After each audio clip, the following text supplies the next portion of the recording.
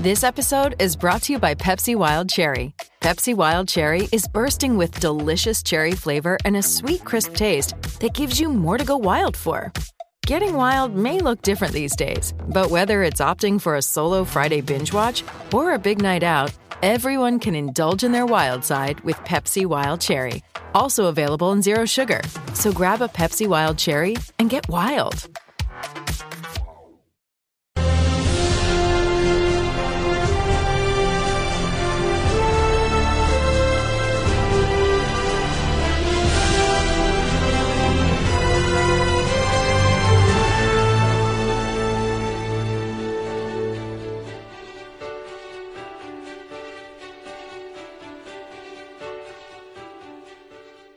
Hey everybody, welcome back to America's Game, episode number 20.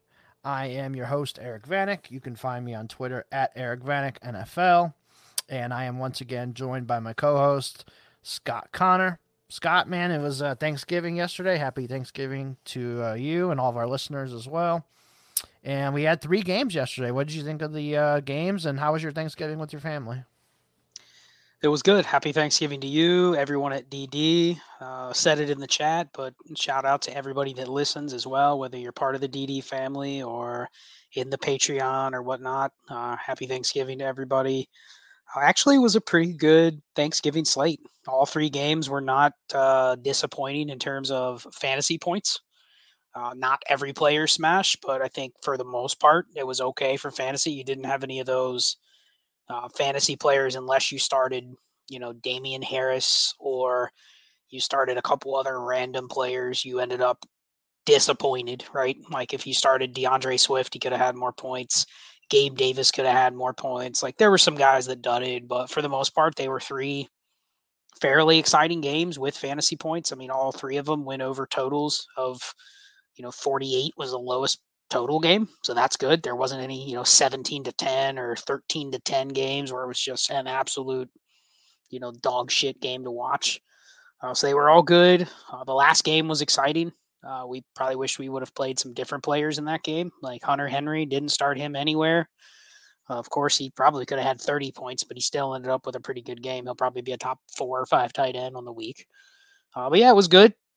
Got to pretty much just chill, hang out with the family, and then come back and watch a decent amount of all 3 games when they were on periodically. So it was good, and excited for this upcoming slate. The only week since week 5 where we haven't had any buys. So it's nice that they throw that in there and we get every single team playing this week. And I do think one thing we can talk about a little bit, I do think this is one of the weeks where I have not seen that, combined with the fact that it's Thanksgiving, people are busy, whatnot. I haven't seen a lot of auto accept spot start deals because there's a lot of options, right? There's no bye weeks. There's not 4 teams out, 6 teams out. So it's unfortunate if you had a couple of these players that are going to get spot starts because not a lot of teams need them this week. There's a couple spot start quarterbacks and a couple spot start running backs that I haven't seen really traded at all. So something to talk about. I think that'll change over the next couple of weeks. At the same time, there's also trade deadlines happening too. We can talk a little bit about that as well. But if you don't have a trade deadline, I think the market will pick up here in the next couple of weeks. But if you do, and the trade deadline is like this week or next week, kind of rough having this week in there because there's just not been a lot of transactions.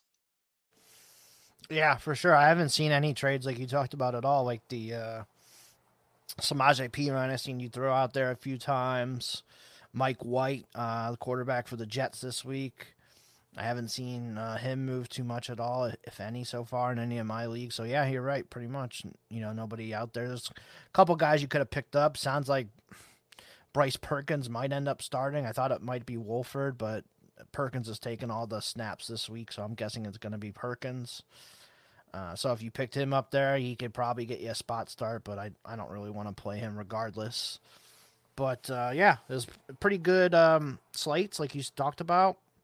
Couple disappointing guys like Dawson Knox kind of screwed us in our main event league. That kind of sucked. And of course, Hunter Henry was on our bench and scored like 19 and 1.5 PPR.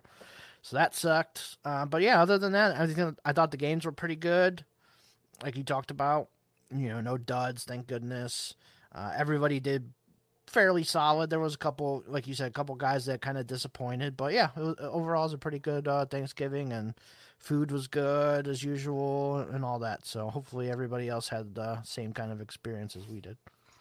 Yeah, crunch time. This is there's 4 weeks left, including the rest of week 12 before most playoffs start. Most playoffs for a lot of people are starting week 15. So basically you have 3 regular season weeks left. And then for us, the leagues we run, the reason I say 4 weeks is because our trade deadlines, we haven't quite been able to abolish trade deadlines yet, but for a lot of our leagues that we commission, the trade deadlines are right before that player's game starts in week 15. So it's essentially like you have 4 weeks from now until the start of the playoff games in week 15 to move, to make moves, to trade spot starts, to even make a big all-in push. I've been trying to make a couple trades where it's like, this is the time to make the big move. Hopefully I get ahead of a couple other people trying to do it. So it's crunch time. It really is crunch time. You should know by now if you're in position to make those moves. I think that one thing that's underrated that we can talk a little bit is it trading from. Well, let me just pose this question. This wasn't exactly planned in the episode, but I'm going to pose this question to you. Say you have a team that is 6-5, okay, and it's like 5th or 6th place. So you're pretty confident if you can just win like 1 or 2 more games in the regular season. If you go 8-6, you probably make the playoffs. Barring that it's not a league where like only 5 make it. We have some where only 5 out of 12 make it. We have some or I have some where the last 2 spots go to the high scorer. So it doesn't matter your record. If you're 2 games behind, but you have more points, you're going to get the last playoff spots. So some of those are a little different, but let's say you have these teams where you're like maybe 50-60% chance to get in the playoffs. So you're not aggressively trying to like trade your first rounder necessarily, because it could end up being, 104, 105, 106. But what do you think about trading players in those leagues and trying to kind of pivot down, but still steal the same type of production that you were going to get anyway, but kind of hedge your bets on, if I don't make it, I have a couple more assets to play with? So the example was like, if you have DeAndre Hopkins right now, would you trade him for Keenan Allen and a second? What do you think about that? And you're not a top 2 or 3 team, so it's not like you're fighting for a bye. You're like in 4th or 5th place. You're probably not up there with the elite contenders. Like, is that the type of move you would look to make? Yeah, I don't see why not, with getting the 2nd round pick back with it. Yeah, I think I would definitely do that. I mean, you're not losing too much production from Hopkins to Keenan. It's probably like 80% of what Hopkins usually has been getting. So, and then Mike Williams out too. I mean, there could be some weeks where Keenan Allen outproduces Hopkins too, especially with Hollywood Brown coming back too. So you got to figure that in as well. So yeah, if I could do a trade like that, I would definitely do it. And Hopkins hasn't had his bye yet. He's going to have it next week. So that's another week where, and just looking at those moves, I mean, I know these are short-term moves, but if you look at the teams that have their buys in the next couple weeks and you have players on those teams, you are going to get a week where you need to fill in a player. If you have like Aaron Jones, he hasn't had his bye. You have James Conner, he hasn't had his bye. You have Hopkins, he hasn't had his bye. You have Allen Lazard, he hasn't had his bye. Like, I think people look at those guys and say, yeah, they can be productive for the rest of the year. But literally, what is wrong with pivoting off of those guys for even an extra third if you can stay in the same tier? Like, I think that could be a sneaky move, because really you're looking at production that is so short term that I really could care less if I have James Conner the rest of the year or insert somebody else in the place. Insert, I don't know, probably hard after, his last couple games, but even somebody like Jamal Williams or someone like that. I don't see a massive difference between those two, yet you might be able to pick up an extra third or something like that in that type of pivot trade. So I think moves like that are underrated, because the value scope of what they are is so short term and so right now, that we're in a 3-week season now, right? Before the playoffs actually start. If a guy hasn't had his bye and he's going to be out one of those games, that's worth a lot more than what it was going into the season. So if you can look at those guys, specifically the teams that haven't had their buys yet, I think it is pragmatic to look at those players and say, is there another neutral pivot that I can make? And some of these you might just end up doing 1-for-1. And that's it. If you could trade James Conner for like Jeff Wilson, something like that, like that type of move, who cares about next year? They're the same thing because they're almost nothing going forward. They're the same thing going forward. So it's like literally you're playing for a 3-week season. I don't know if I've been aggressive enough doing that, but I know I have a lot of those guys that still haven't had their buys yet. And I'm like, I haven't really been aggressive making those kind of trades, but maybe that'll be a goal for me the rest of this long weekend. So I don't know if you have any thoughts on that, but there's a lot of examples of players like that. And it's like, man, I'm probably not aggressive enough sending out those offers because it's not an offer someone's going to send to you. No one's going to send you Jeff Wilson for James Conner because they probably are like, I don't really care who I have between the two. I'm starting one or the other. If you give me one, you give me the other. I'm not motivated to pay anything to upgrade to the other one necessarily, but maybe you can get that type of deal done. So what do you think? No, those are all perfect examples of what you can be doing right now, especially like you said with the bye week guys. That's perfect. So, you don't eat that bye week here in a week 13, which is probably going to be a very important game, especially in leagues where record matters or whatnot, and you need to have that win. Man, if you got the Kyler Hopkins stack, I mean, that could be detrimental to you. You could definitely lose that week and, not make your playoffs because of it. So, yeah, definitely be looking out for trades like that. And just tearing down, like you said, if you can tear down a spot or two in the rankings and get something back, or just straight up even too, like Connor for Jeff Wilson, that's perfect. I absolutely love that one. If you could get that done, that would be perfect.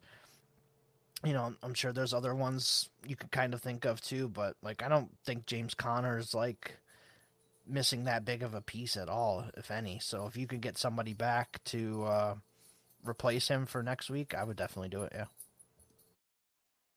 Yeah, I think it's just looking at positions like that and taking advantage of maybe where the market inefficiencies are and where people will probably say, oh, I would much rather prefer that player versus this player. Yet the reality is, like, especially as we get to the off season, that's what tonight's episode is going to focus mostly on, is the off season and how players are going to be viewed as soon as we get to the end of the year. We talk about that all the time. Like, as soon as the clock strike midnight, we get to the end of the fantasy playoffs, there's a lot of players that you would have loved to have on your teams that you would have paid up for over the last month.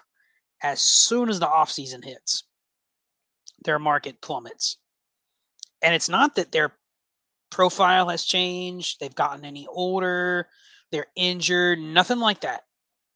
It's just, it's almost like as soon as you hit the refresh button and all the odds have changed, you're going to see which players were valued where because of what they were doing production-wise and what they were doing during the season versus the players that are holding value because of their age, their profile, their situation, their upside, anything like that. So it's almost like hitting refresh on your browser and seeing all the odds change just like that. That's what's going to happen in Dynasty as soon as the fantasy playoff ends. And I think that you can maybe get ahead of that by taking some of these players that you know are going to be dinged in value. You already mentioned a couple, but there's so many of them. Literally any player that's over the age of like 28, any running back that's over the age of 26, unless they're just an elite stud, you already can predict where their value is going to go. It's going to be down. It's not going to be down because they're any worse. It's just going to be down because the demand for them of what people are going to be trying to obtain over the next 6 months is not going to be that type of player. So that's what tonight's show going to be about. We're going to talk about forecasting some things that may look differently here in the next 2 or 3 months into the 2023 offseason. But just wanted to bring that up because I think this is a short year or a short season left, only 3 weeks left till the fantasy playoffs. And I do think you can start viewing the season in that scope. You can literally start playing things week to week. And you can start looking at the players that haven't had their buys or the players that are out for the season. And if you can forecast them to be in this category of guys that are just going to bottom fall out of their value when we get to the offseason, treat them like that now instead of waiting for it to happen and then wondering, oh, I can't get anything for them, or I can't I can't make any moves. Jordan McNamara talks about this all the time. The way he builds teams, the one detriment of the way he builds teams is we gets to the offseason, nobody really wants all the backup running backs that he's hoarded. Nobody wants those guys. You're not the team everyone wants to trade with, because I look at your roster and I go, oh, Eric, all you're holding is backup running backs. And you're like, yeah, that's what I want during the season. But when you get to the offseason, Deontay Foreman, Samaje Perine, that's not what people are looking for when they go to trade with you. They just gloss over those guys like, yeah, that guy's worthless. So it's an advantage. You can build teams into that direction when you get to the offseason. But if you have a team already like that, it's a little bit harder to trade. So any final thoughts on that topic before we move into the couple things we were going to discuss? Yeah, well, I guess this is kind of on that topic, plus some of our other topics we're going to talk about. But the one thing that came to my mind when you were talking about that is like the DeAndre Hopkins, the Keenan Allens, Amari Cooper's getting up there. Guys like that, these guys that are going to be older, 28, 29, 30, Tyler Lockett, another one that comes to mind. If their price falls to I'm guessing none of those guys you'll be able to trade for a first round pick once the season ends. Can't even do it now. Yeah, you can't even do it now, really. So it comes to the off season and they're, valued even less, probably any second basically gets them. Are you going to buy some of those guys like Cooper? I think Cooper could be a good buy. I think Hopkins still looks great. I haven't seen him fall off a step. Keenan Allen is still injury prone a little bit this year. Michael Thomas, you're going to try and buy back into that. Any of these guys you think you would be interested in buying? Yes, but let's talk about what it takes to buy him. And this wasn't exactly on our topic list, but let's dive into it, because I think this is something that it's fairly predictable from what we've seen the last couple off seasons in Dynasty, but is this something that might be a change? You mentioned 3 names: Keenan Allen, DeAndre Hopkins, Tyler Lockett. All of them are over 30 right now. All of them are in line, if you count Keenan Allen through the rest of the year and he's healthy, are probably in line to still produce startable numbers. If not above baseline warp numbers. I'd say most leagues are at least start 3 wide receivers, so I'd say that all 3 of them are top 36 wide receivers. Yeah, they will end up at top 36. Yeah. Hopkins and Lockett definitely will be. Keenan's got a little work to do to jump in there, because he's had missed games, then he's had some games where he's been limited or he's left early or hasn't played much. So his points per game isn't necessarily going to be up there with the other 2. But I think you can throw them all into the same bucket. They're all 30 plus, though. Historically, all of them are very good producers. So that's not something you have to worry about necessarily, as like they're going to fall off a cliff.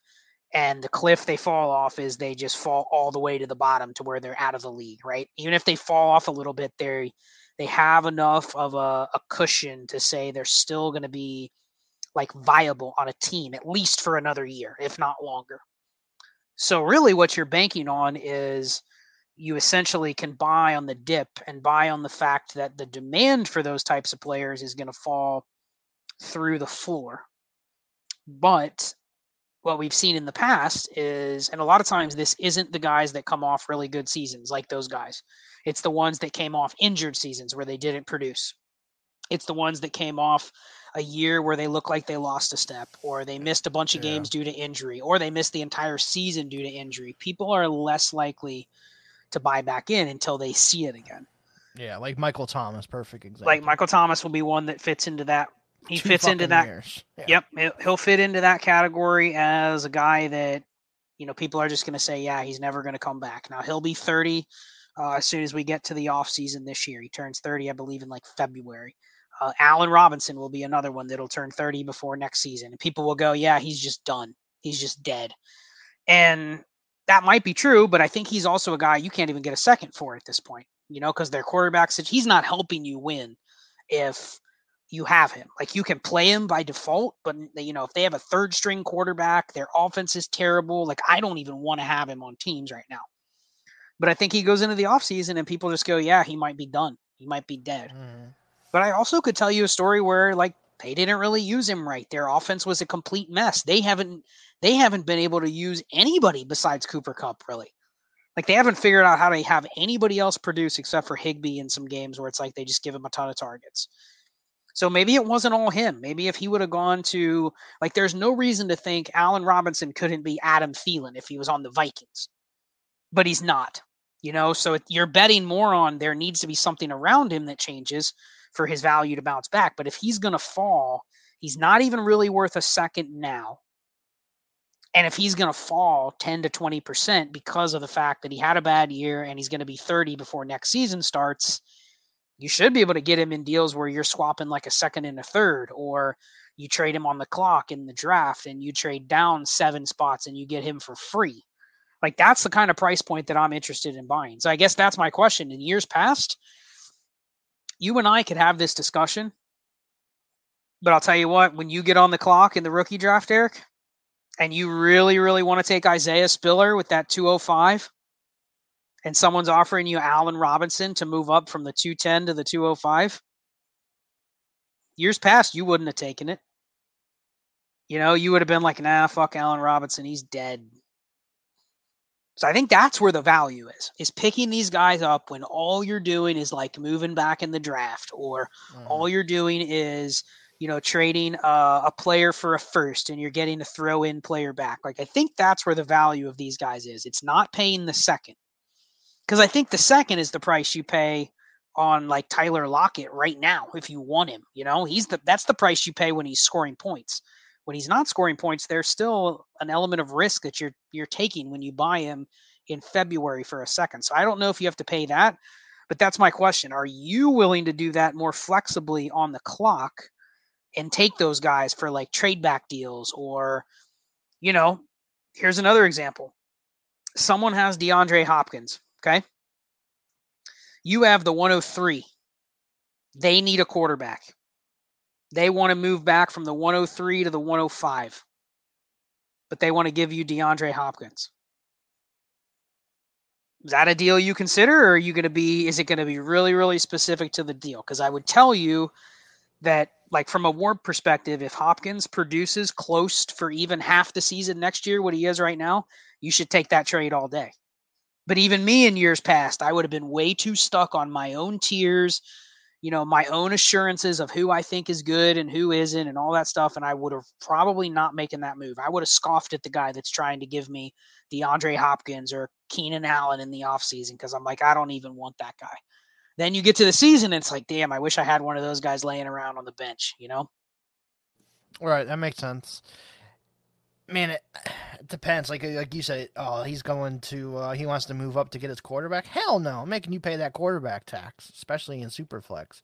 DeAndre Hopkins isn't enough tax, so you got to give me a little bit more. But I guess it just depends on who's on the board, who's available, all that. So bullshit. Say it's not a quarterback move. Let's say it's your wide receiver 1 versus your wide receiver 2. Yeah, then I would do it. Yes. Okay. But if it's for like a quarterback, or you know how it is, we get in these drafts, there's like 4 or 5 elite guys and then the tier breaks. Then I'll, if I'm moving from that tier out of that tier, then no, you're gonna have to pay a little bit more. But that's exactly my point. You think there's a tier break until you realize that should have never been a tier break there. It's right, Drake London and Garrett Wilson and Treylon Burks versus Chris Olave. Clear tier break, man. I don't want to trade back 3 spots because now I'm giving up Garrett Wilson and getting Chris Olave. And I know that's hindsight. We can look back and always find spots like that in drafts. But when you look at it that way, getting a free throw-in player that's not just a throw-in player. We're talking about an elite, potential elite producer, or at least very good producer, that's just so far past anything of dynasty value that there is a reason that they're thrown in. And I don't know if everybody makes those deals, but it feels like that's the price point on guys like that. It's like nobody wants to pay the second for Tyler Lockett in March. Nobody will sell him for a third.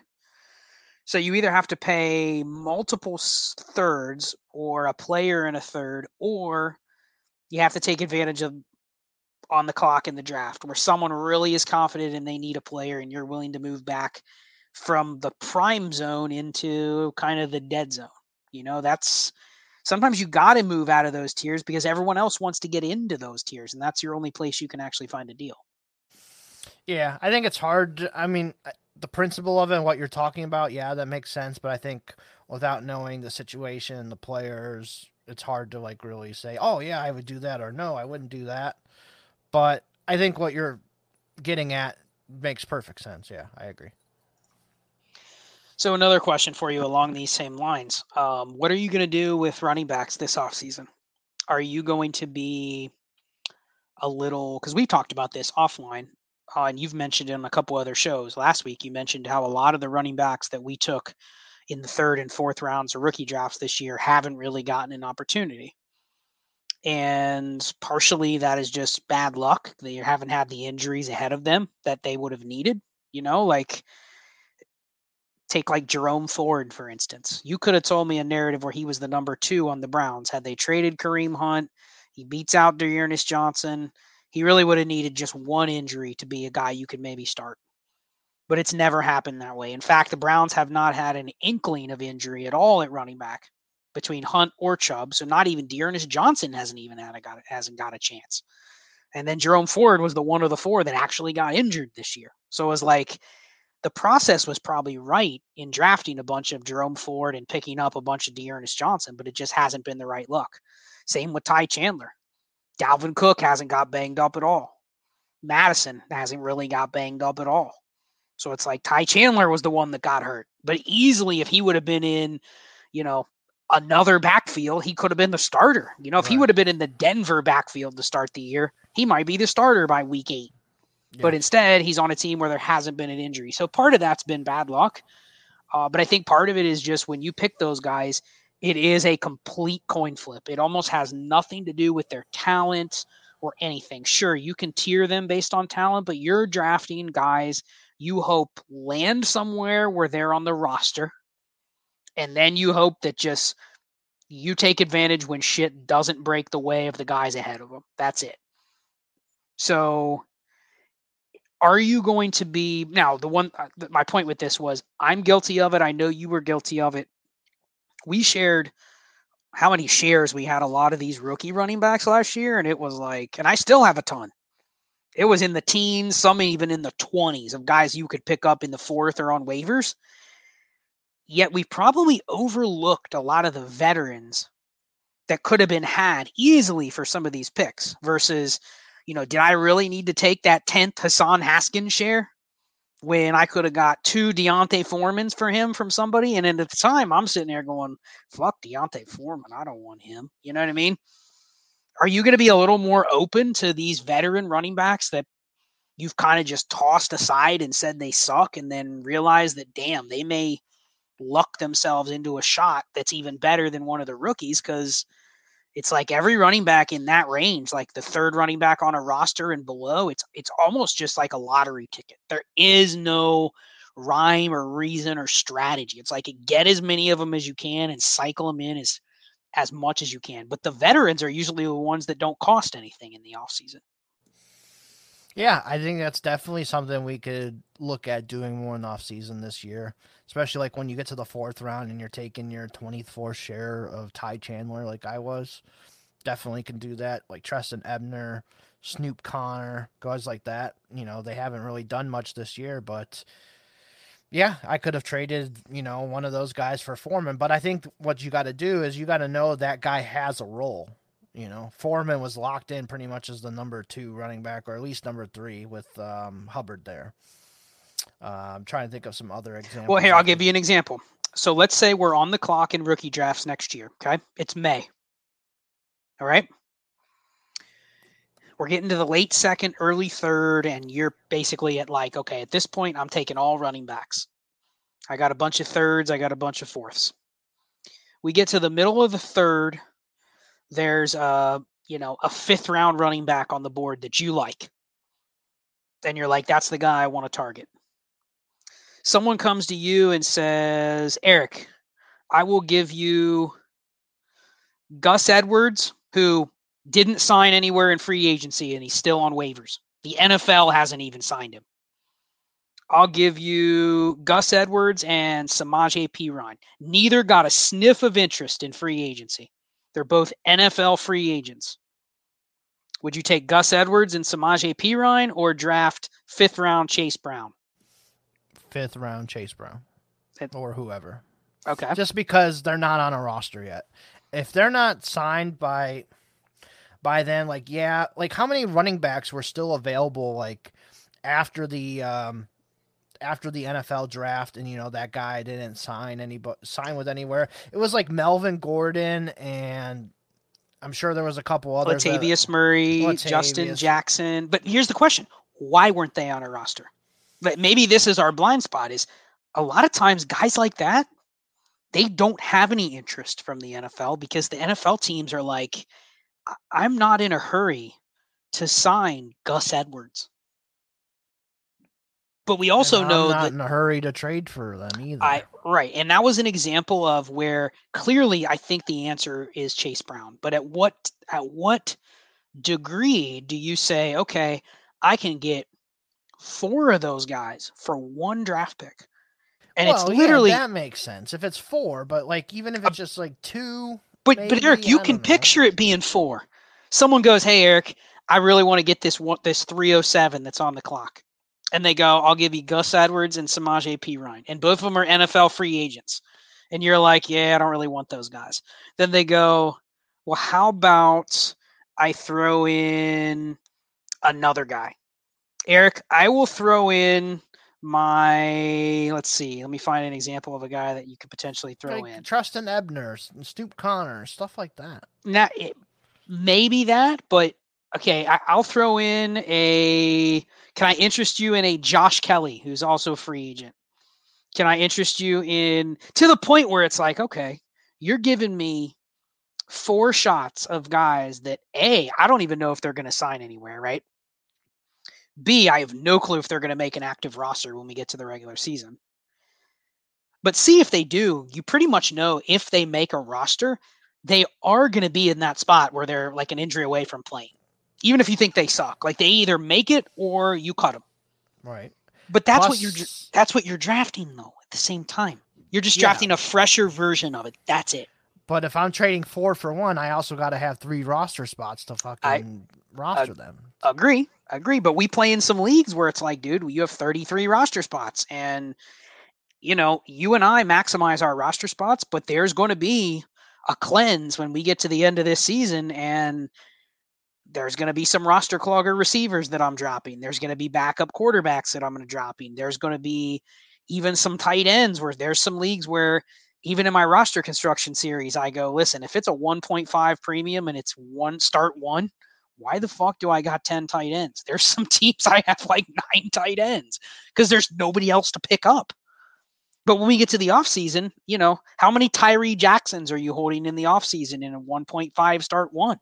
I'm not even holding him during the season right now. Right, but if he's the kind of guy you picked up, if you picked up him, you picked up, I don't know, Bryson Hopkins, those types. Pick up Jack Stoll? My point is, if you did, things get out of control during the season where you just start picking up players to fill spots. But if we truly look at like how we're going to evaluate how we want to build our teams, we're going to get to the offseason and go, wow, this league is 33-man rosters. There's really only like 26 players that I have right now that are fitting what I want to keep. So I may have 7 roster spots. I might. Especially if I have a team that has a bunch of 3rds and 4ths. I better have roster spots. I better have a taxi. So I think that is something that, and again, this is where you also need somebody that's willing to sell you 4 veterans like that for 1 rookie pick. But I bet you there were situations in the past where someone would have come to me and been like, yeah, I'll give you these 3 old dustball running backs. And I would have been like, yeah, fuck that. I'm taking another Ty Chandler. Then I end up with 28 Ty Chandlers. Okay, so here's another question for you, kind of along the same topic. So all of these running backs that we just mentioned, your Ty Chandlers, Jerome Ford, Snoop Connor, Tristan Ebner, Kevin Harris, Pierre Strong, all these guys who haven't done a fucking thing this year. Don't you think some of those guys are going to get dropped too, or are you just going to scoop them all up? Yes, those guys are going to get cut. But once they get cut or once the season ends, they are no different than Kevin Harris is no different than Latavius Murray at the end of the season. They're the exact same thing. And some people might go, I'm cutting Latavius Murray, I'm keeping Kevin Harris. Why? Because Kevin Harris is young. But you're at such a low area of what matters. The only thing that matters is the next move with that player. That's it. You know, if the Patriots signed Latavius Murray in August of next year, he literally takes Kevin Harris's spot. And nothing else matters at that point than who is where. So I think the whole theme of this is I think I need to, and this is me, maybe it's not you, but I need to cast a little bit of a wider net and not just give up on these guys that don't finish the year on rosters or finish the year buried. Kenyon Drake is a guy I could see finishing this season buried, right? You agree with that? Probably. Yeah, Drake, I could definitely see that, yeah. So he can finish this year buried. And I could be like, oh, Kenyon Drake, man, he couldn't even hack it at the end of the year with the Ravens. So let me cut him in my dynasty team. It's the same shit we do with Latavius every year. We're like, he ain't gonna fucking make it. We just cut him. Exactly. And that's the type of player that if Kenyon Drake finishes the year out, not even really playing, he will be one of the players that people would be like, dude, I'll take anything. And I think the other thing is, you know, we see it in our leagues. We get to the offseason and it's like, dude, I'll take any fifth for Kenyon Drake.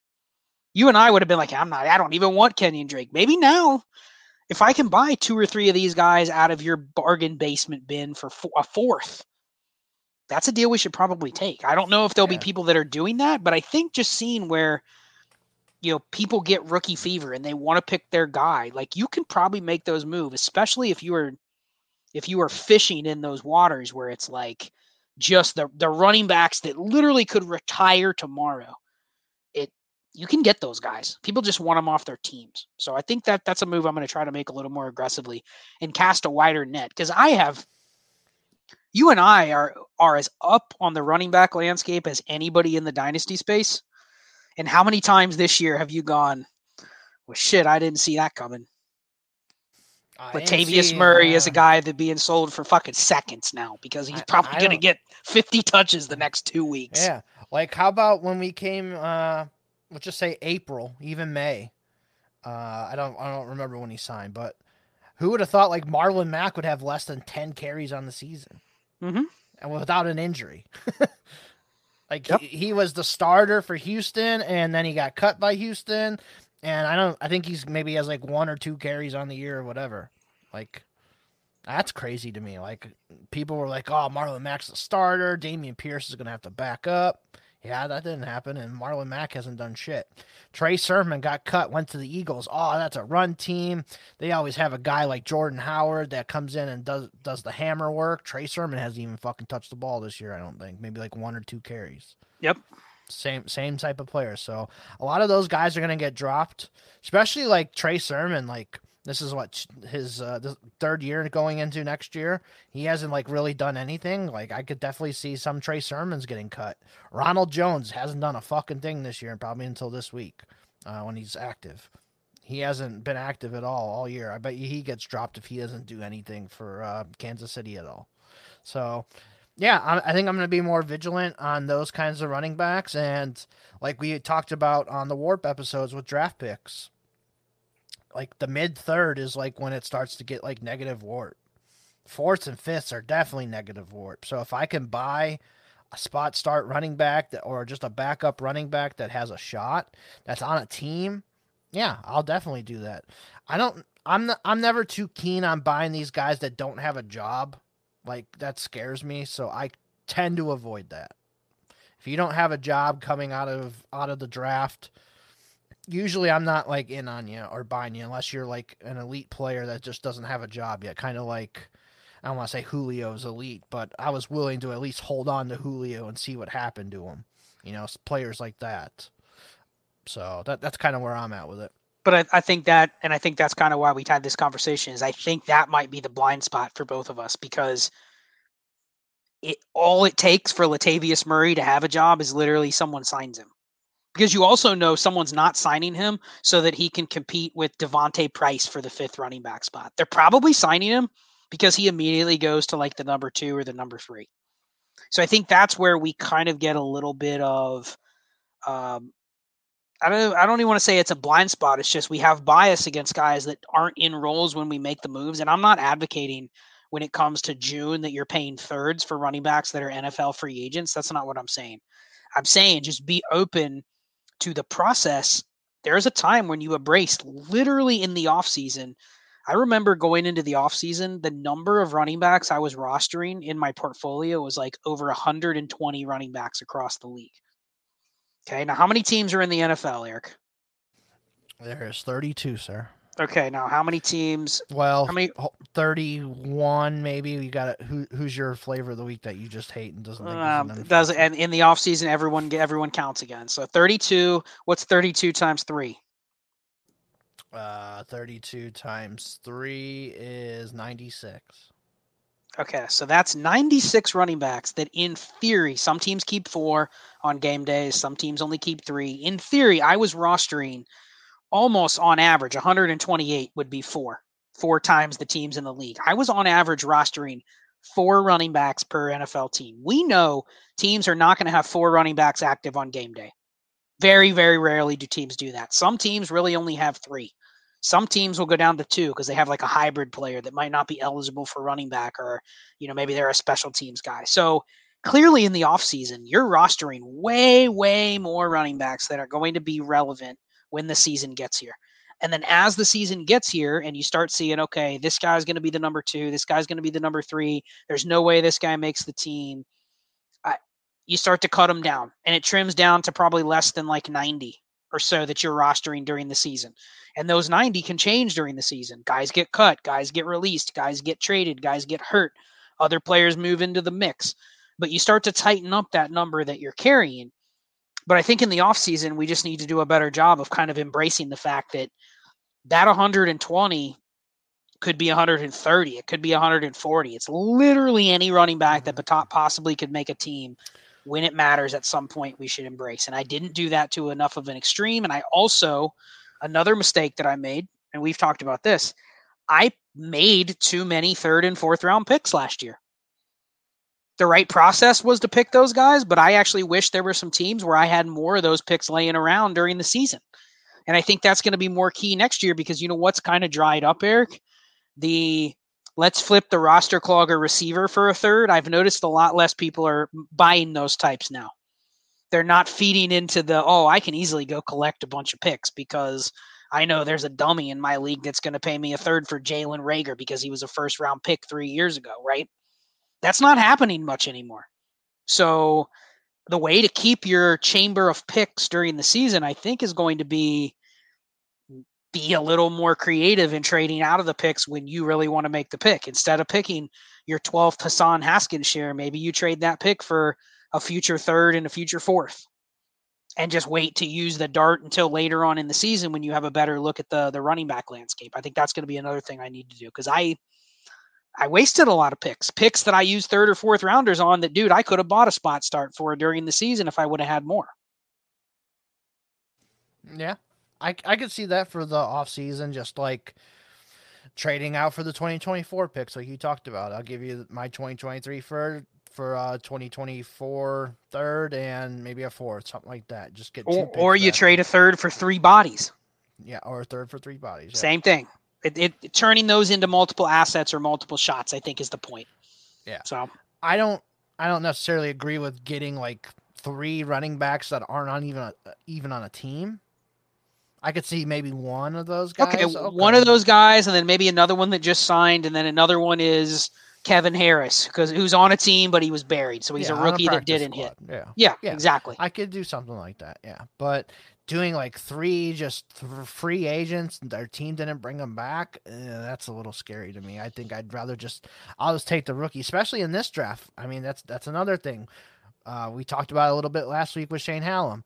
How deep this running back class is. You're going to have your Mohamed Ibrahims and Chase Browns, like you talked about. These running backs that are going to be like the 3rd, 4th rounds of every rookie draft. I'm just going to want to gobble all these guys up as much as I can. Okay, so how many is too many of one guy? to the point where I already have 10 Ty Chandlers. And this league, I can get a 24 third, and they're going to give me Samaje Perine.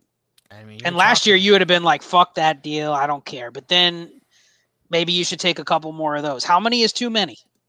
I mean, you're talking to the guy who had like 27 Ty Chandler shares there, so there's never too many. I still believe in him. I still going to roster him. And if anybody drops him in our leagues this year, I'm picking him up. Like, I'm just going to roster him because I believe in that guy. I will go down with the ship on that one. Okay, so how many is too many of players you don't necessarily believe in, but you just like their price? So, like, you can get this guy in the 4th of every draft because nobody else is taking him for one reason or the other. Like Treston Ebner was that guy last year. Yes, Connor, Ebner's, yeah. There comes probably a point where it's probably too much of those guys, but I think one thing that we did was diversify. We weren't taking every single draft. We weren't taking Ebner. We weren't taking Connor. We were switching it up too. We were taking Pierre Strong. We were taking Kevin Harris. We were taking Zonovan Knights. I mean, he was undrafted. That's probably not the greatest example, but like any of these drafted running backs that were at the end there, we were just at least taking a shot here and there, switching it up. Like here I am up in the 3rd round, Brian Robinson, Zamir White, Jerome Fords, Hassan Haskins, Keontae Ingram, all those guys were sitting there. And it wasn't every single draft I'm taking Robinson or White. I was switching up between all 5 of those guys. Tyler Algier was in that mix too. Tyler Algier too. Yeah. So I was mixing it up each time there. So it would depend on too. Like sometimes, like say I had Cordell Patterson. Okay, well, I'm going to draft Tyler Algier too, and I'm just going to handcuff that backfield because especially in our leagues where you start 13, 14, 15, I don't mind starting like the whole backfield of a team. Like, hey, if you had the whole Lions backfield this year, you're feeling pretty good, or the whole Browns backfield. Any of those types, you're starting both of those guys, and they've paid off mostly. So I think that's only for deeper starting leagues. Like I'm not going to do that in a start 9, 10, 11. I might take the backup here or there, but just that kind of depends. But that's kind of where I'm at with it. Yeah, so that's a lot of good points to think about with running backs. I mean, it's going to be something we both probably have to look at and figure out how we're going to play it a little bit differently. I think our process has been right, but I also think there's some tweaks, just stuff we've learned from this year, stuff we've learned about how the market's going to behave, how more people are going to start incorporating this type of strategy next year. I think there'll be some slight adjustments that we can make, and we'll talk about that on future shows. But let's end it with this. This was one of our original topics we were going to talk about. We spent a lot more time than I thought we would on running backs, but that's why we're degenerates. We spend 45 minutes talking about the most random shit ever. Yeah, the lowest common denominator running backs on rosters that most people would just say, those don't fucking matter. We do a whole 45-minute episode on it. But we're talking about spot 35 on your roster instead of spot 1 or 2. Right, exactly.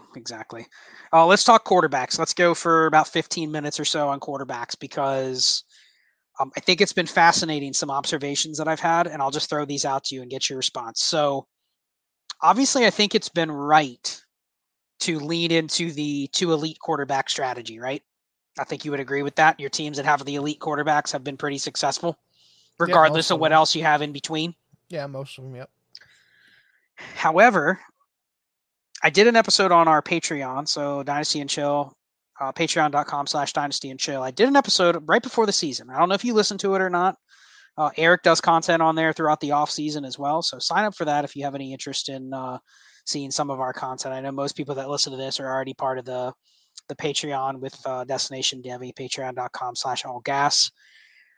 But I did an episode, Eric, and it was how am I going to lose this year in Dynasty? What things can happen that if they go wrong for me could cause me to not be successful?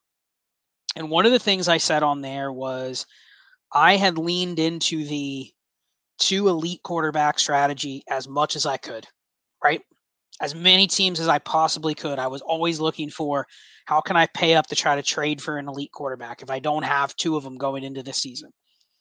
Some teams I didn't make that a reality. Some of them I couldn't. Some of them I had quarterback 2s like Matt Stafford or Russell Wilson or those Aaron types. Rodgers, yeah. And I go, okay, I'm okay with that. Especially if I had a third, I was okay with those guys as my QB2. And one of the things I said on that show was, what happens if some of the teams where I've made big bets on QBs producing at the elite level, what if they don't produce at that elite level? They might have still been good, but relative to what I paid to get them, compared to some of the other guys that are also producing there that didn't nearly cost that much, what's happening to those teams? What's happening to my team that has Kyler Murray and Justin Herbert? And I might have paid up to draft both of those guys in the top 4 or 5 of the startup, right? But the reality is, I'm still going to beat 75% of the teams in my league if I have those two quarterbacks, because they're still top 12 quarterbacks. It's not like they suck, right? It's not like they're down in Matt Stafford, Russell Wilson range where they're just terrible. But they're not difference makers. You know, they're Kyler's QB8, Herbert's QB12. So I'm still beating most of the teams in my league. However, all it takes is one or two teams to have the right combination of skill players that they hit on, guys that are spiking week to week that I don't have because I'm assuming this was a startup maybe. That's the easiest example. Startup, we probably traded away our middle round picks to get some of the elite quarterbacks, right? I traded away my second, my third, my fourth, my fifth, my sixth, whatever. Probably a couple of those picks. I don't care. I'll just pick, at the later end of the skill player range. But what happens if one of those teams that traded back with me picked up a bunch of extra valuable picks, but they're also the team that's got Jimmy G and Geno Smith, and maybe they have a third. Maybe they also have Aaron Rodgers or Derek Carr, someone like that, but they haven't really had to play him every single week like I've been playing Kyler Murray and Justin Herbert. And so those teams probably have better skill players than me too, right? Or at least they have more assets to play with, because they might have, taken those guys and made a couple trade backs. Like, they could still probably cash in their league, but their quarterbacks are kind of blah, but they're still producing in the short term. And that was one of the things I said is I'm going to beat most people in my leagues if I go with two elite quarterbacks. But there's going to be one or two teams that hits on the right cheap quarterbacks and also hits on the right variance at some of the other places that can match me. And that's what's happening. I've noticed there's a couple teams at the top of the league in leagues this year. Their quarterbacks suck. They don't suck, but they're, this team's been riding Jacoby Brissett and Jimmy Garoppolo. And I'm going, how the fuck are they in second place? And it's like, oh, they got Stephon Diggs and Travis Kelce. And it don't matter who their quarterbacks are. They're more than happy clicking Geno Smith and Jimmy G every week. And they know those guys aren't going to beat out Lamar Jackson or Kyler Murray in a lot of weeks. But it doesn't matter because they're still producing, low-end QB numbers or even low-end QB1 or at least top 15 numbers. Now, how do you adjust to that in the offseason? Because they can say, yep, it was a successful strategy. I could have won a championship with some of those quarterback rooms. But as soon as you get to the offseason, it's going to be right back to where we were. People are going to be scared of those guys going like, oh, there's no way Jimmy G and Geno Smith can repeat QB1 numbers next year. I doubt you're even betting on that, right? Nope, I ain't betting on that. Okay, so how do you hit the reset button at quarterback? What is the landscape going to look like? Because I do feel if we have teams that win like that this year, there are going to be some people next year that go, I don't need two elite quarterbacks. Right. Let me try to hit on the mid-round ones. How is that going to change your thinking? What's your approach going to be in the offseason, given that we've seen some of these elite guys that just they've been good, but they just haven't given you the massive advantage? Now, are you talking as far as a new startup, like approaching it that way, or approaching it from I already have these guys on my roster? I think the more prudent discussion is probably the startup approach, but even from a league where you have Kyler Murray and Lamar Jackson, okay? Or let's say you have Justin Herbert and Dak Prescott, okay? Those guys are good, very good, but not difference makers this year. So are you going into next season going like, man, the gap between Dak Prescott and Geno Smith is actually a lot less than what the market should dictate that it is. So in your head, if someone comes to you with Geno Smith and two late firsts, are you giving them Dak Prescott? Or are you still going to go, man, I can't buy it. I can't take that risk. I'd much rather have the guy I think could be elite, even though really hasn't been elite.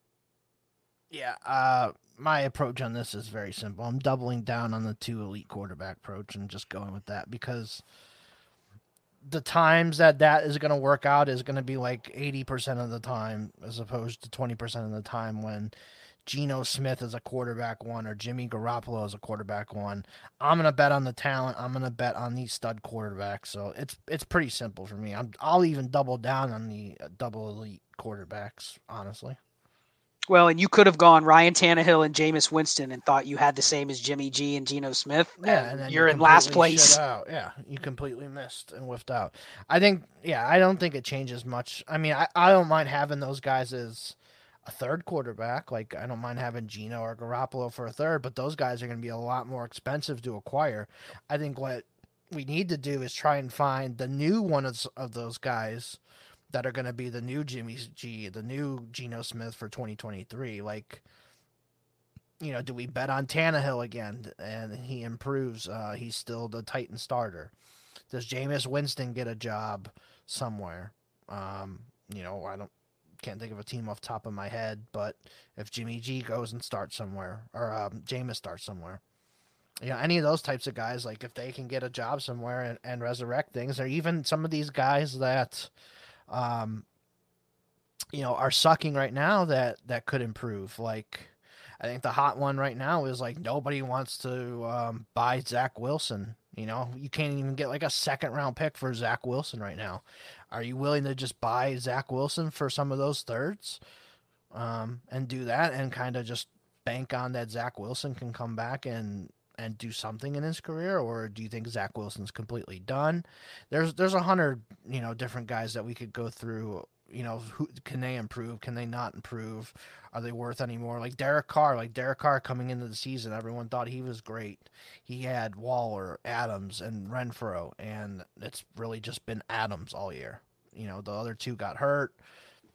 And Derek Carr hasn't smashed like we thought he would. So that's another example. But I don't know. Would you be willing to buy some of those guys that have really struggled this year, like Tannehill, Zach Wilson, stuff like that? Yeah. I do think that there is a discussion to be had with roster construction too, because I do think that a popular approach is going to be if you have 2 elite quarterbacks, but then you don't have a third versus having 4 guys that could all be Geno Smiths or Ryan Tannehills. There's nothing in the middle. They're either good or they're not, right? But if you have 4 of them, you have a better chance to kind of cast a wider net and you hit on one, right? So I think there's that. I think the guys I want to buy, like, I don't know if you've checked out Keep Trade Cut lately, and I don't want to use that as like an actual market because I think that some of their reactions on there are kind of ridiculous. But again, we're talking about a dynasty game where everyone does react super, super aggressively on things that happen. Oh, yeah.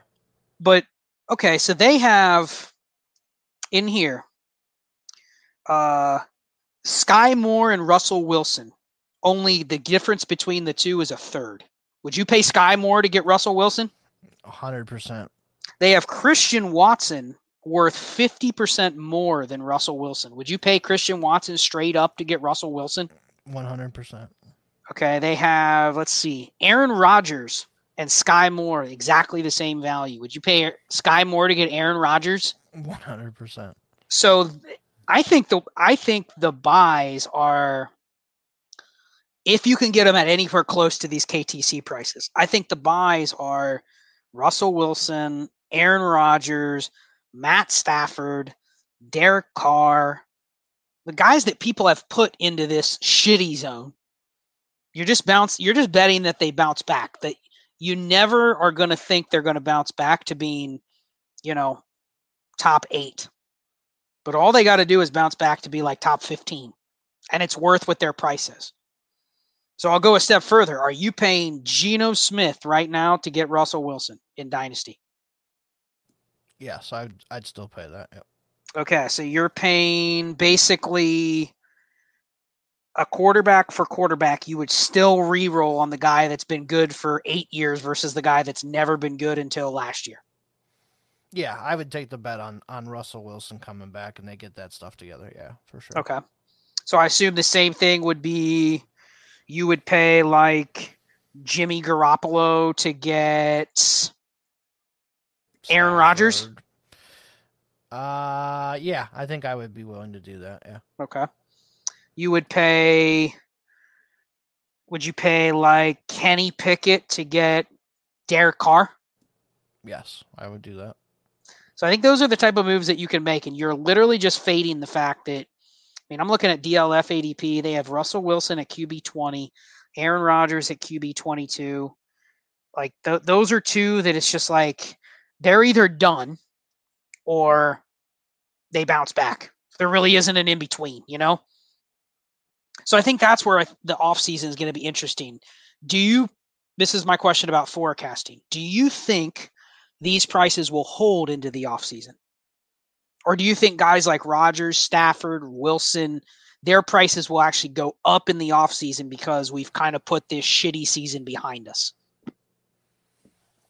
I think they're going to be kind of valued. I think they're all going to be like first round pick value still, but like that might be it. Like you could get Aaron Rodgers for the 112. You can get Stafford for the 112. So you'd pay the 112 for those guys? Depending on my quarterback situation, yeah. Like if I have, I'm counting on Jimmy Garoppolo as my quarterback too right now. Yeah, I'd probably buy a Rodgers or a Stafford for like a 112. Well, let's say you have one of those busted QB rooms. You have Kyler Murray and Justin Herbert. Would you pay the 112 to add Russell Wilson as your third, just as decent insurance?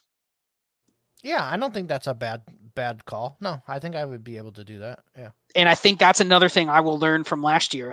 Do you have any current teams where you have two elite quarterbacks, but they were like one of them was Dak Prescott or one of them was Kyler, and they've missed games and they're fucking you because you don't have a third? Yeah, I had a Mahomes and Herbert team, and they both had the same bye as well, so that kind of sucked.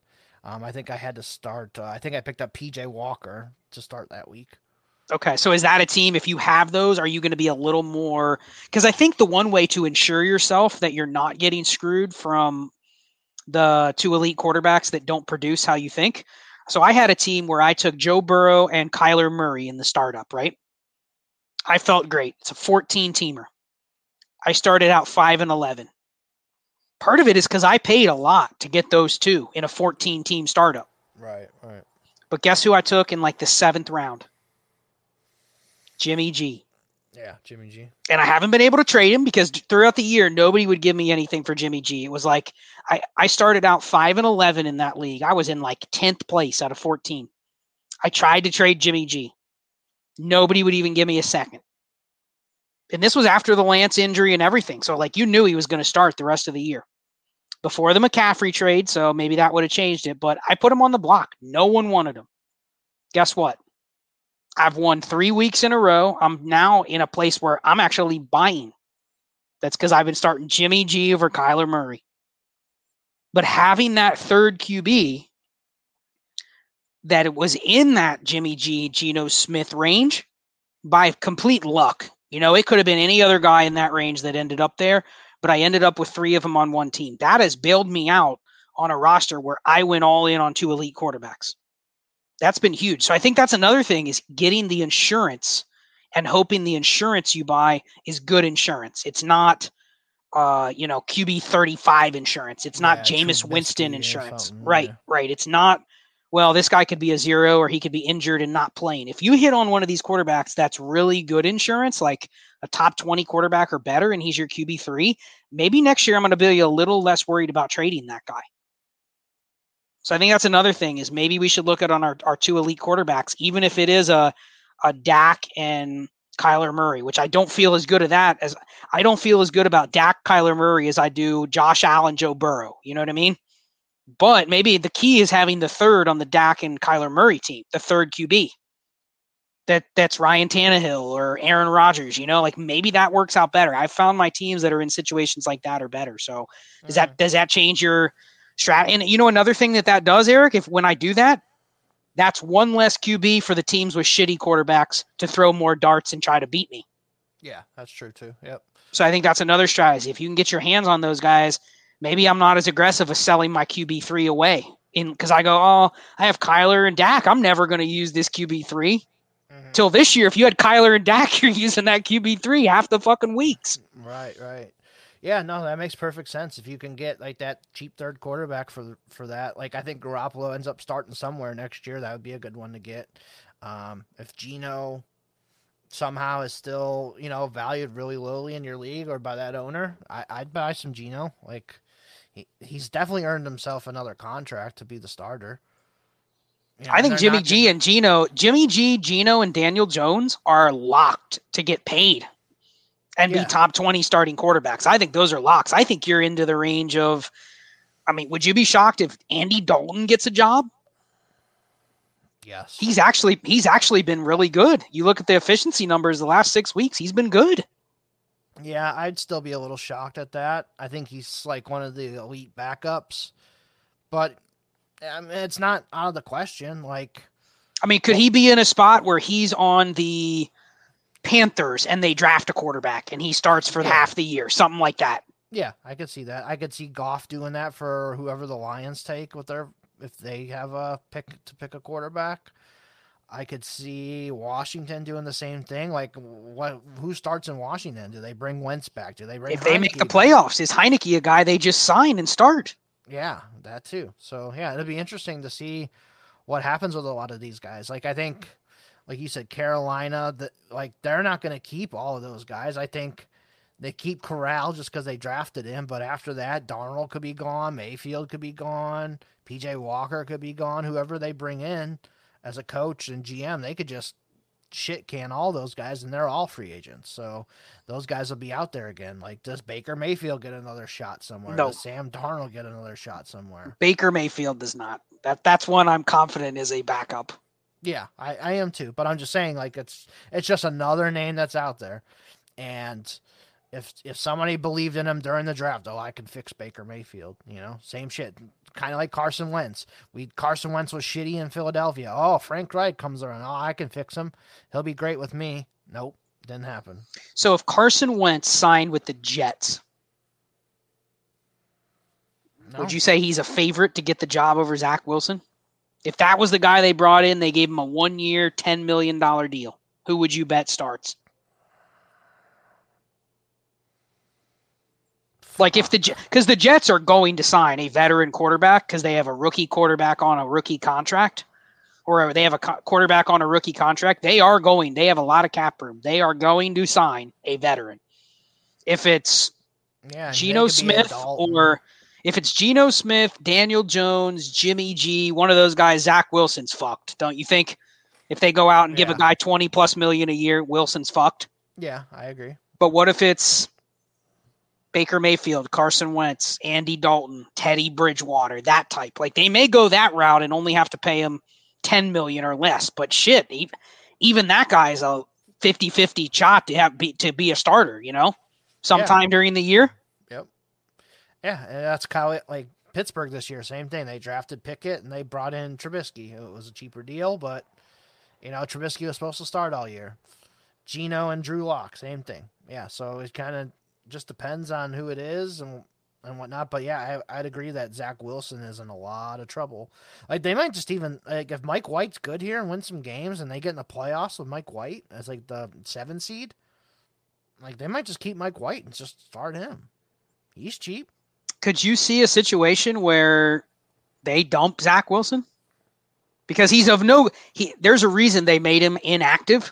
Because he offers no value as a backup. He's not mature enough to be a backup. It's not like he's going to be over there on the sidelines rooting for Mike White. You know what I mean?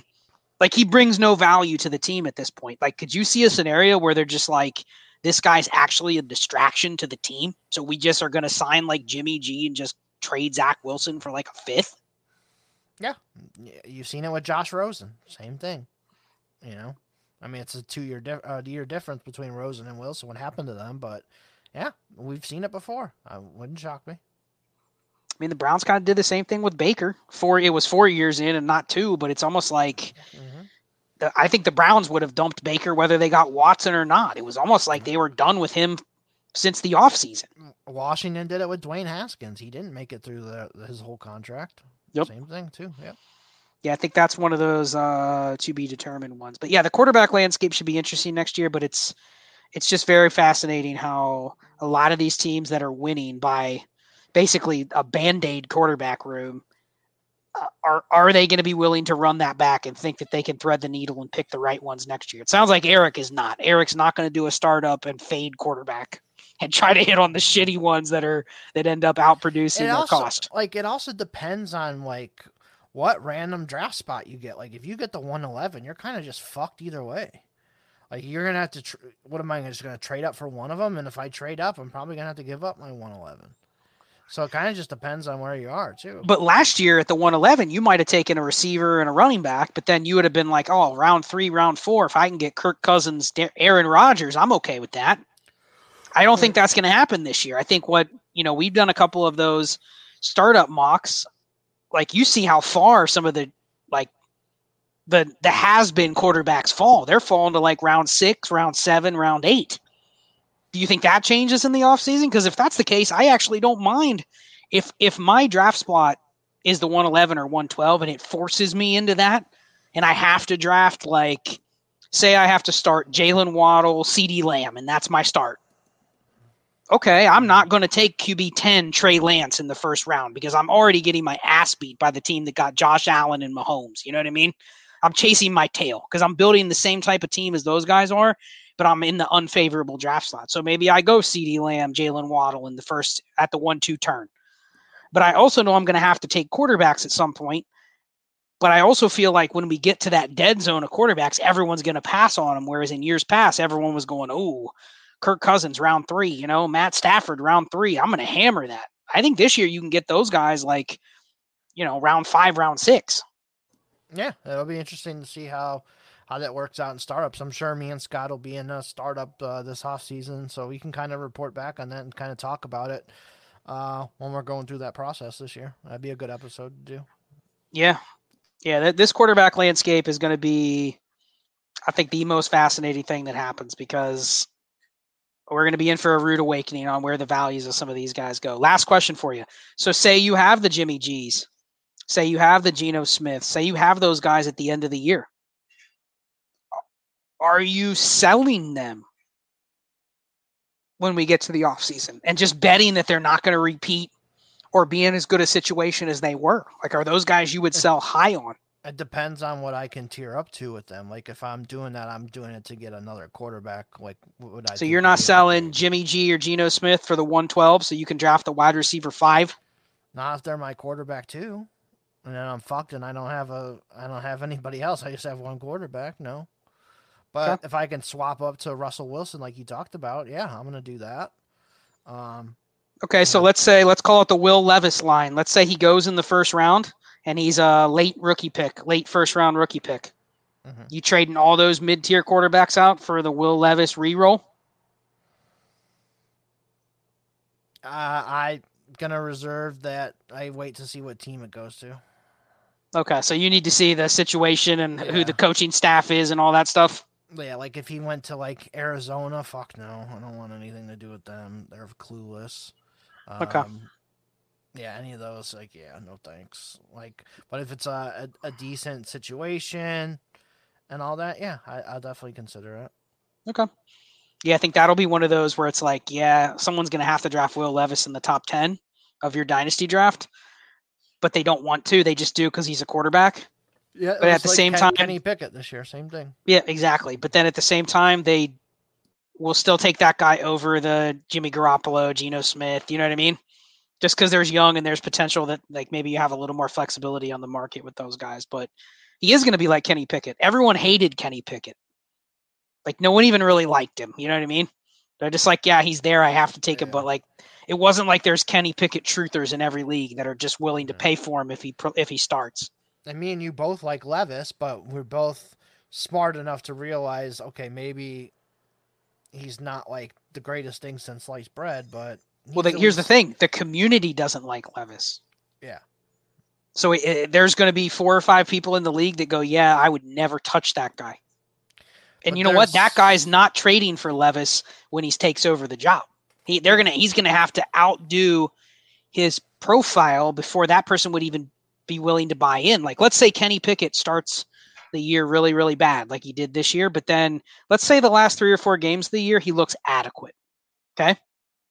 You paying a 23 first for him? Probably not, no. Exactly.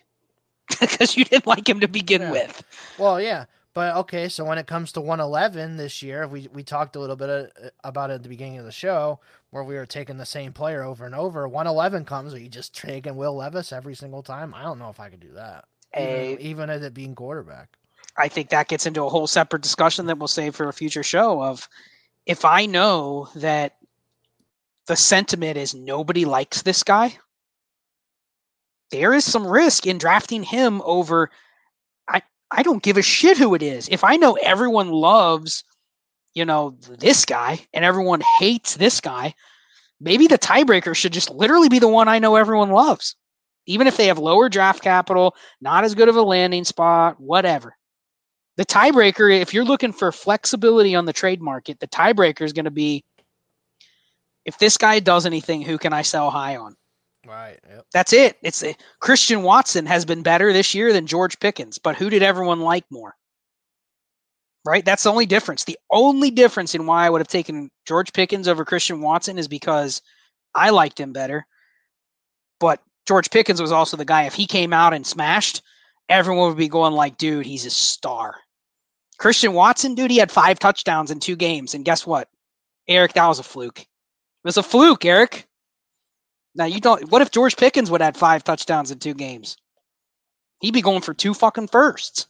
He'd be over Justin Jefferson right now. Well, but he would be up there ahead of the Chris Godwins, DJ Moores, you know what I mean? He already is. It's like but you look at him versus Christian Watson, you're like, geez. Yeah. It's all perception. The only thing keeping their values apart is no one liked Christian Watson, everyone liked George Pickens. That's it. Right. Yeah, that makes sense. So, all right, let's get to America's favorite game. This was a good, just Eric and Scott hash out Dynasty thoughts episode. Yeah, I don't even know if we talked about a couple things me and you wanted to talk about pre-show. I don't even know if we fucking got to them, to be honest. We kind of like dabbled them in a little bit. Yeah, we did. But that's what the people like, man. They just like people talking Dynasty strategy. So that's why we're here. Right. All right. So I came up with a easier one this week. So I'm going to make it Thanksgiving themed. What is your favorite NFL Thanksgiving memory from all the years you've been watching Thanksgiving games? Wow. NFL Thanksgiving memory. Oh, man. I'm trying to put myself back in like childhood memories where I'll just say this because there was multiple years like this. I always loved the old Fox graphics with the robots and stuff like that, and then having John Madden and Pat Summerall, especially if it was Cowboys or 49ers or Packers.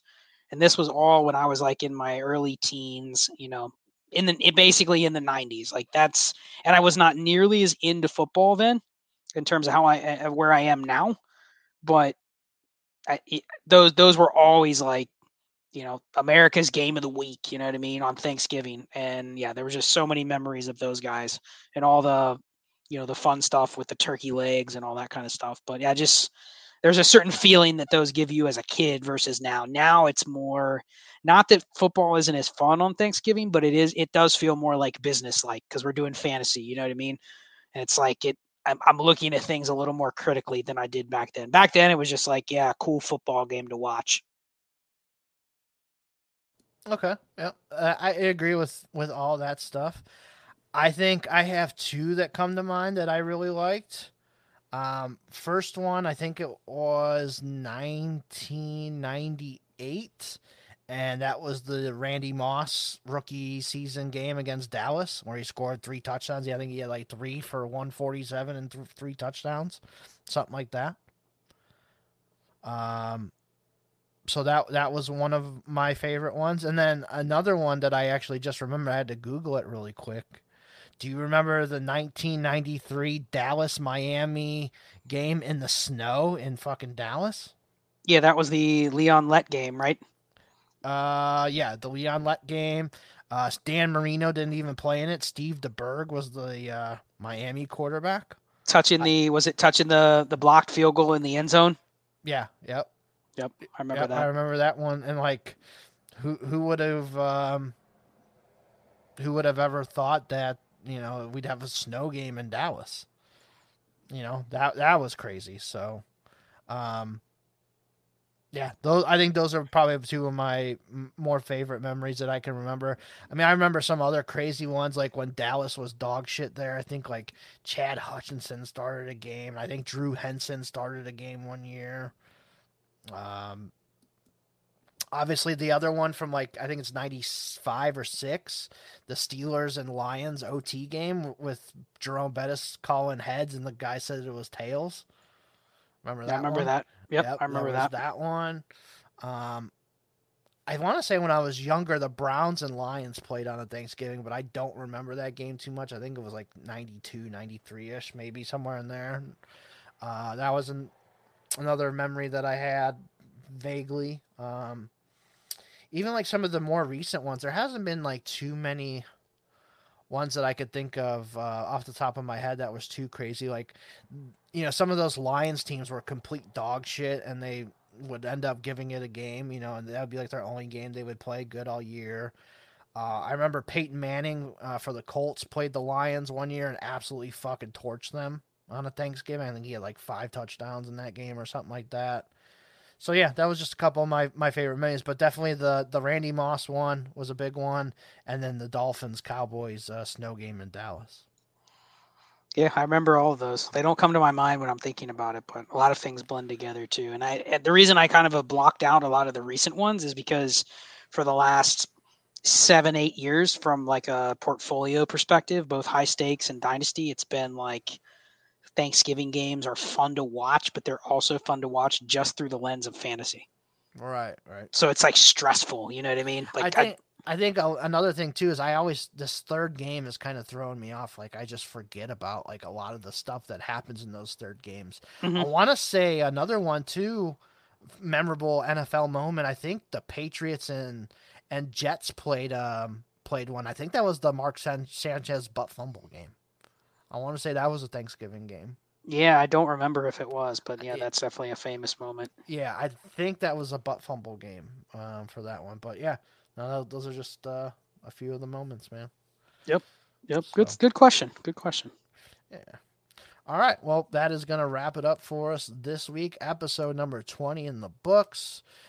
21, we're going to be legal drinking age and all that next week. So we'd be good, man. But no, I'm at Eric Vanek NFL on Twitter.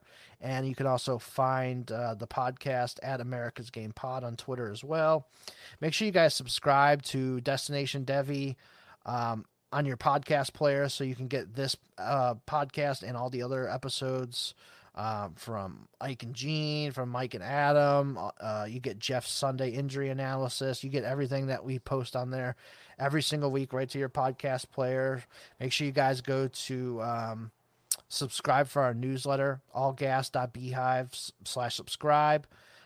BEEHIIV is that spelling for beehive on that one. We just put out a newsletter this morning, actually. Really good stuff in there. 2023 draft talk, stuff to help you for the rest of this regular season. Everybody contributes to it. Everybody does a really good job with it. So make sure you guys subscribe to that. And then Monday, we got another new episode of Destination Dynasty coming out too. So I'll let Scott explain what he's going to talk about this week. I think he's going to finish up his roster construction show, which has been really good. If you haven't listened to that, make sure you guys check that out. But Scott, go ahead and sign us off, man. Yeah, echo everything you said. Check out all the content creators on Destination Devy. Check out the newsletter. I'll do 2 more roster construction episodes, quarterback one, and then I'll kind of do a 5th one that just recaps the 4, but also talks. I've got a lot of questions. I didn't plan on doing this, but I'm going to do a 5th episode, kind of just getting into the logistics. A lot of people have said, I understand what you're saying, but how do I get there? What are some strategies I can implement to help me get there? Because it's easy just to say, oh, Eric, you're not within roster construction. Dump everybody that's not fitting the parameters of what you want. But there is some strategy. A lot of what we talk about on this show, trade ideas, and what we talked about for the bulk of today in terms of buying any running backs, like there is a way to get there, but also using like a methodical approach. There are like trade strategies and stuff to help you get there. So I'm going to do a full show just with like kind of tips and tricks to help get into roster construction and do it within your market. You know, where can you take advantage of how other people are thinking? So that's what the next 2 episodes are going to be. And yeah, you can find me at Charles Chill FFB on Twitter. Again, check out everybody at Destination Devi, and episode 20 of America's Game is in the books. We'll see you next week.